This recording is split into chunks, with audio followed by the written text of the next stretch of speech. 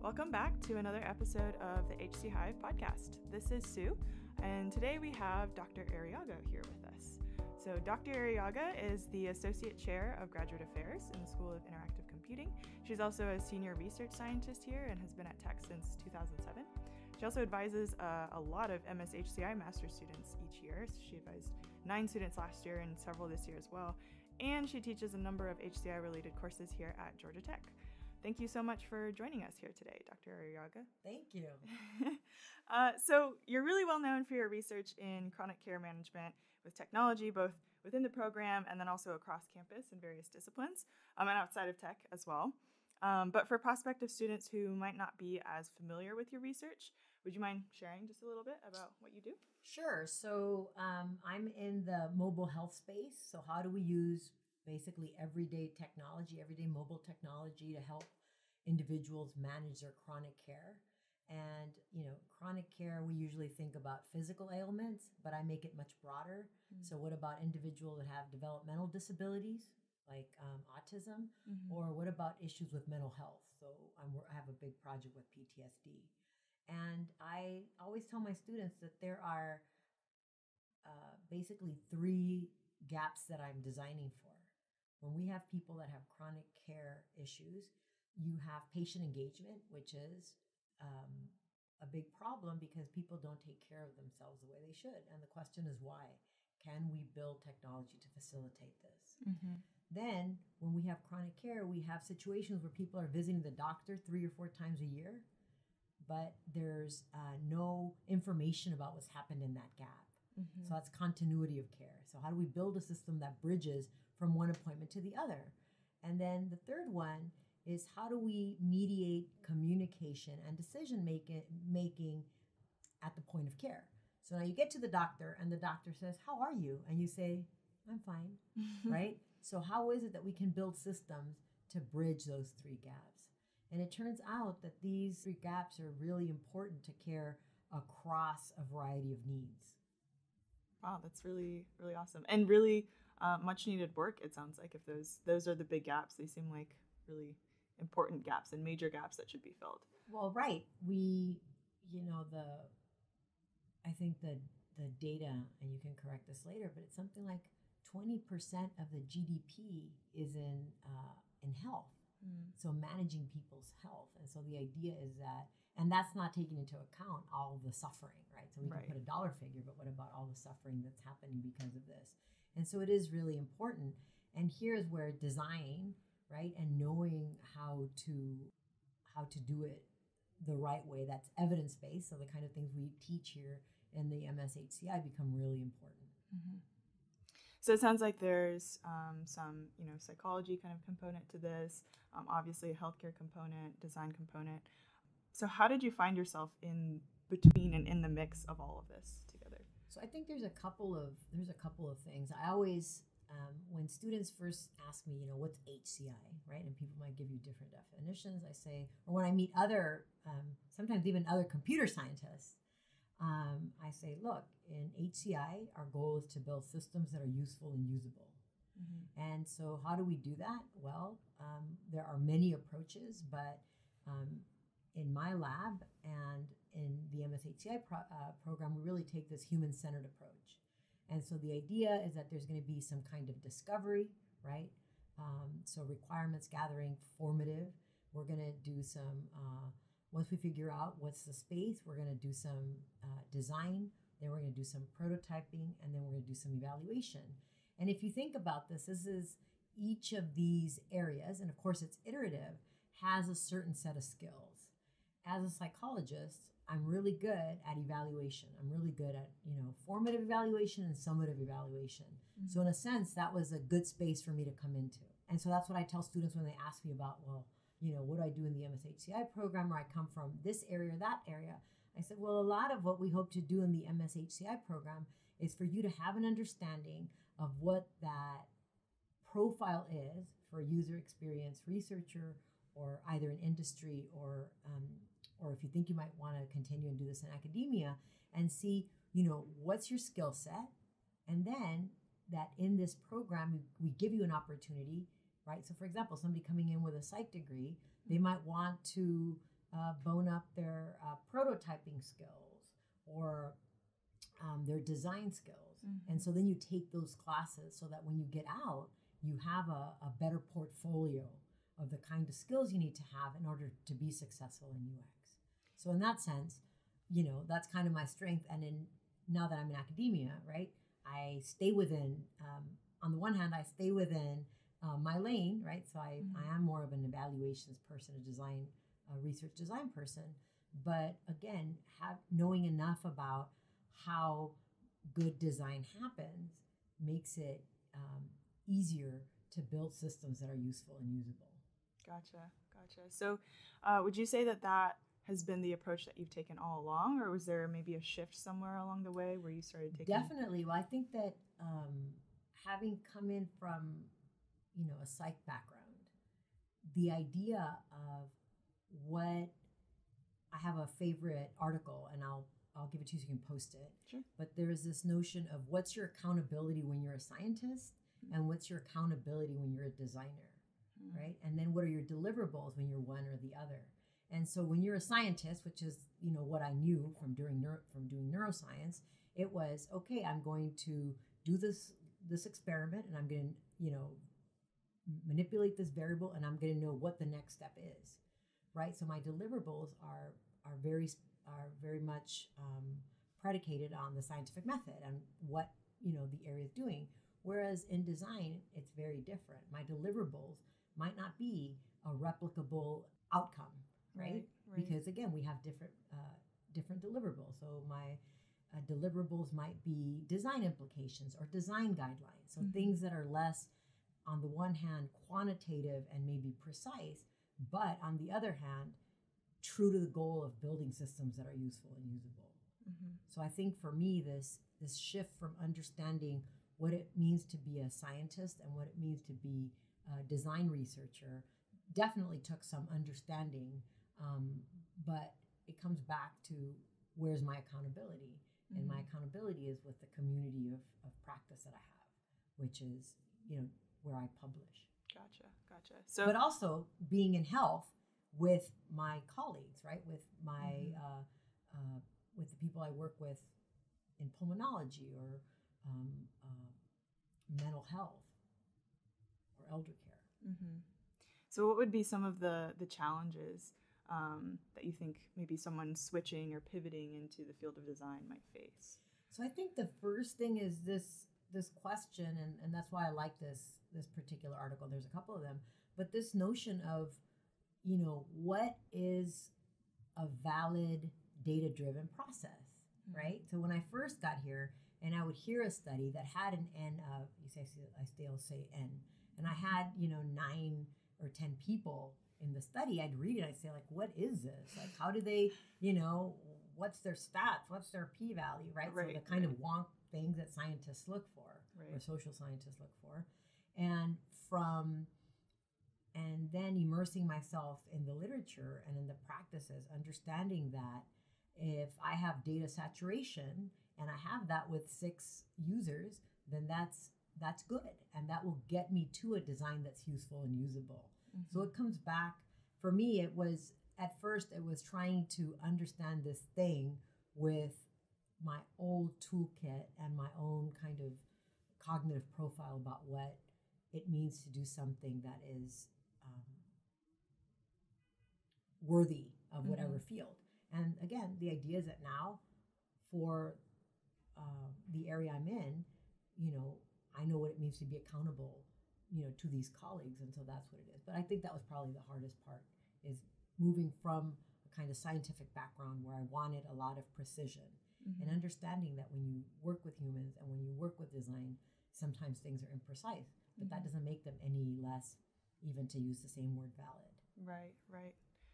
And then I would also imagine for you specifically, maybe you would have faced like an identity crisis of sorts of coming in as a psychologist, but then also maybe having these different components to your work. I think it was definitely, I think it's mutual, because on the one hand, it's almost like that old adage of you can't tell the forest from the trees. I would be speaking to HCI colleagues and not being able to communicate even what my questions were, So now they're defensive because I'm saying things like, well, how do you know this is reliable? How do you know this is valid, right? Right. And on the one hand, them not having the language to explain to me, oh, these are our values. Why? Because they're so ingrained and they're so second nature. So I think that I think it was. I mean, there were some times that it was, again, trying to understand how to communicate in between. And I think that anytime you do interdisciplinary work, you have that, right? So we have the same kind of issues when we talk to some of our clinical partners, right? They come in and they want us, I always say they want us to build, Instagram for them. It's not going to happen, right? Not only that, but our calendar is very much tied to our, the number of students we have, the time of the year, their outcomes and what they see as important deliverables. And so we're not IT support on the other hand, right? So I think that's part and parcel of being in interdisciplinary spaces, that you have to become adroit at being able to communicate what these differences are. And then why what you build is better, because you do have that interdisciplinarity. So is this interdisciplinary area always been your target ever since you started your career, or was there something that kind of shifted you towards this direction? Yeah, so so one of the classes I teach is Intro to Cognitive Science. And so my training was in developmental cognitive neuroscience. So I looked at babies and I looked at, brain response, and I looked at epistemology. So what's the nature of human knowledge? And the big questions. Yeah, big questions, and not so big ones. And so I always say that my job talk was mathematicians in the cradle, fact or fiction. Oh, wow. Yeah, that's out there. And so I always say that the thing that was powerful about moving into the HCI space is that all of a sudden what I did matters in a sense that's very direct. And, there are colleagues that do kind of future of computing. But for me, I work in the mobile health space because this is technology that is robust and that we can use right now, and that we can, improve quality of life and, even improve health. That to me is really powerful. So from coming from a background where I was doing, again, very kind of philosophical, esoteric understandings of the human mind, to being able to think about building something that's useful and usable now, that can improve, veterans' ability to recover from post-traumatic stress disorder, or children's ability to improve their lung function because they have moderate to severe asthma. That's incredibly powerful. So I think that it's incredibly rewarding being in this very practical space. And definitely very real, too. It doesn't get any more real than these types of issues. That's right. And not only that, but, I think one of the things I like best about the research I do is it reminds me of, so here I am, I'm trying to make the world a better place, one computational system at a time. And yet I have colleagues that are in the emergency room, like saving somebody's life. At that point, how serious can I take what I do, right? On the one hand, I'm going to be serious because I'm going to say, look, this has real life and death implications. But on the other hand, it really forces me to do a kind of reality check and to say, well, if we don't get into the hospital this week, we'll get into the hospital next week. It helps me to understand that, back to the interdisciplinarity, there are levels of, back to the same question of accountability. Right. The accountability that my colleague has being an emergency room doctor, right? That really tempers kind of my desire to do something fluffy and computationally more creative, but maybe not practical and robust. Right. So again, it tempers my goals as a designer, but in a way that I think is important, because that's where I want to be. I want to be in that emergency department. And it sounds like you found that place too. Yeah, it's a good place. So let's talk a little bit about how you've been working with the program too, because you're pretty involved with a lot of the students and the projects and all that. So I think that obviously I'm partial, but one of the things I love about this program is, I think on the one hand, you can have a program that is based on a set of classes. You take the classes, you get the A, and then you move on your merry way. It's very different to take those classes and then to have, then to have to build something, then to have to show, right, that you can extrapolate all those classroom skills into a real world project that has a set of deliverables. And so I think that's the most important and most unique parts of our HCI program. So sure, and back to the kind of toolkit. If you've worked in UX before, or maybe you were an undergrad that has a very strong HCI program, maybe Georgia Tech, right? Then by the time you graduate, you say, oh, okay, so I need to hone my prototyping skills. I'm going to go and do a 1 year, one of these 1 year masters is going to give me that skill set. I'm going to be off. Okay, that's somebody's reality. And if that's your reality, then our program is not right for you. But if your reality is you perhaps are moving into HCI from another field, or perhaps you didn't have, or perhaps you're a very good designer, but you don't know much about research, or you don't know much about, prototyping, then you need the time. So realistically speaking, right, this is a place for you. And then it's not going to be enough that you take those classes. Now you're going to be able to show that you have a kind of a complete toolkit. And that's the great part. And so what that means for me is, so I have, and faculty are different. So I think that, people's experience with me might be very different from people's experience with other faculty.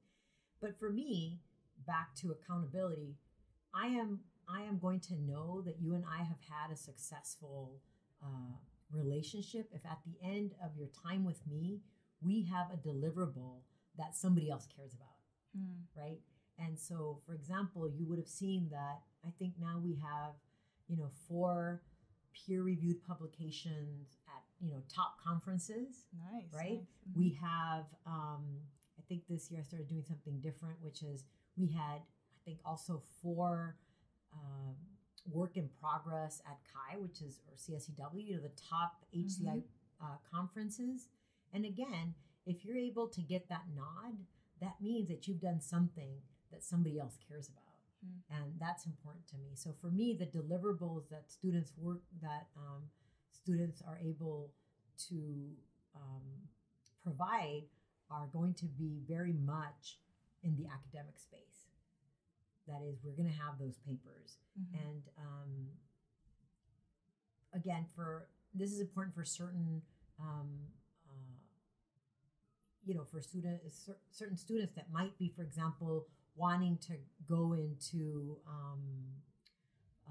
academia, but also back to that deliverable that shows that you can do the work. Right. And so I've done things that are very practical. So I'll give you 2 examples. So of course, I've done a lot of work that's looking at, one of the last ones we did was looking at a VR. So in the emergency department, kids that come in having an asthma attack. So how do we educate them?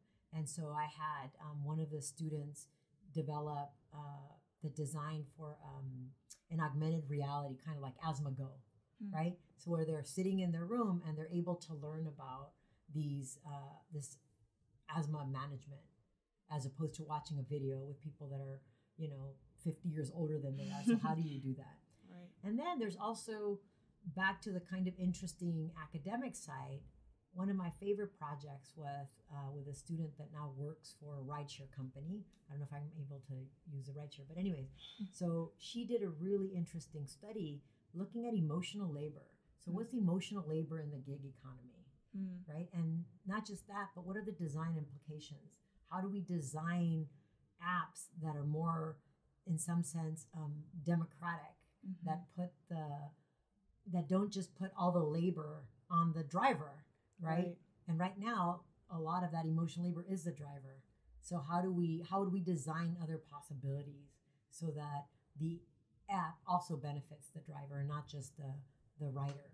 So, that was really, really great. It was really super interesting. Things I'd never thought about, but again, came with her background. And again, she was able to take that, now she works for one of these rideshare companies. That's awesome. And definitely, again, a very real kind of problem that you just encounter in your day-to-day life. Right. So just to kind of wrap up, if there are any prospective students or new students who might be interested in working with you, what would you recommend that they do? So if you want to work with me, I say to every student that comes to visit me that anytime you have an opportunity to work with the faculty member, your goal should be to impress them. So if you're not having the kind of semester where you can impress a faculty member, then don't show up, because they're going to remember you. So I always say, I'm always ready to be impressed. And, I will set up, again, because coming from my background, I have all these rubrics to make sure we're successful. But it does require that you have the mindset that you want to succeed, and that you want something that's going to go beyond, your ability to check boxes that you did what you had to do to graduate. And I'm in the health space, so that's another thing that's a prerequisite. Every once in a while, I do something like the emotional labor work. That's just so fascinating, I couldn't say no. But most of the time, again, in order for it to be real and to have impact, then it has to work within, again, my kind of toolkit of what I'm interested in, how to move things forward. And so I would say if you care about applied design, if you cared about health, if you care about having a deliverable that's meaningful beyond box checking, then I'm the one for you. Awesome. Well, that all sounds great. So thank you so much for joining us today. We really appreciate your time, and I'm sure this will be very helpful for people who are trying to get to know some of the faculty on campus a little bit better. All right, go Jackets.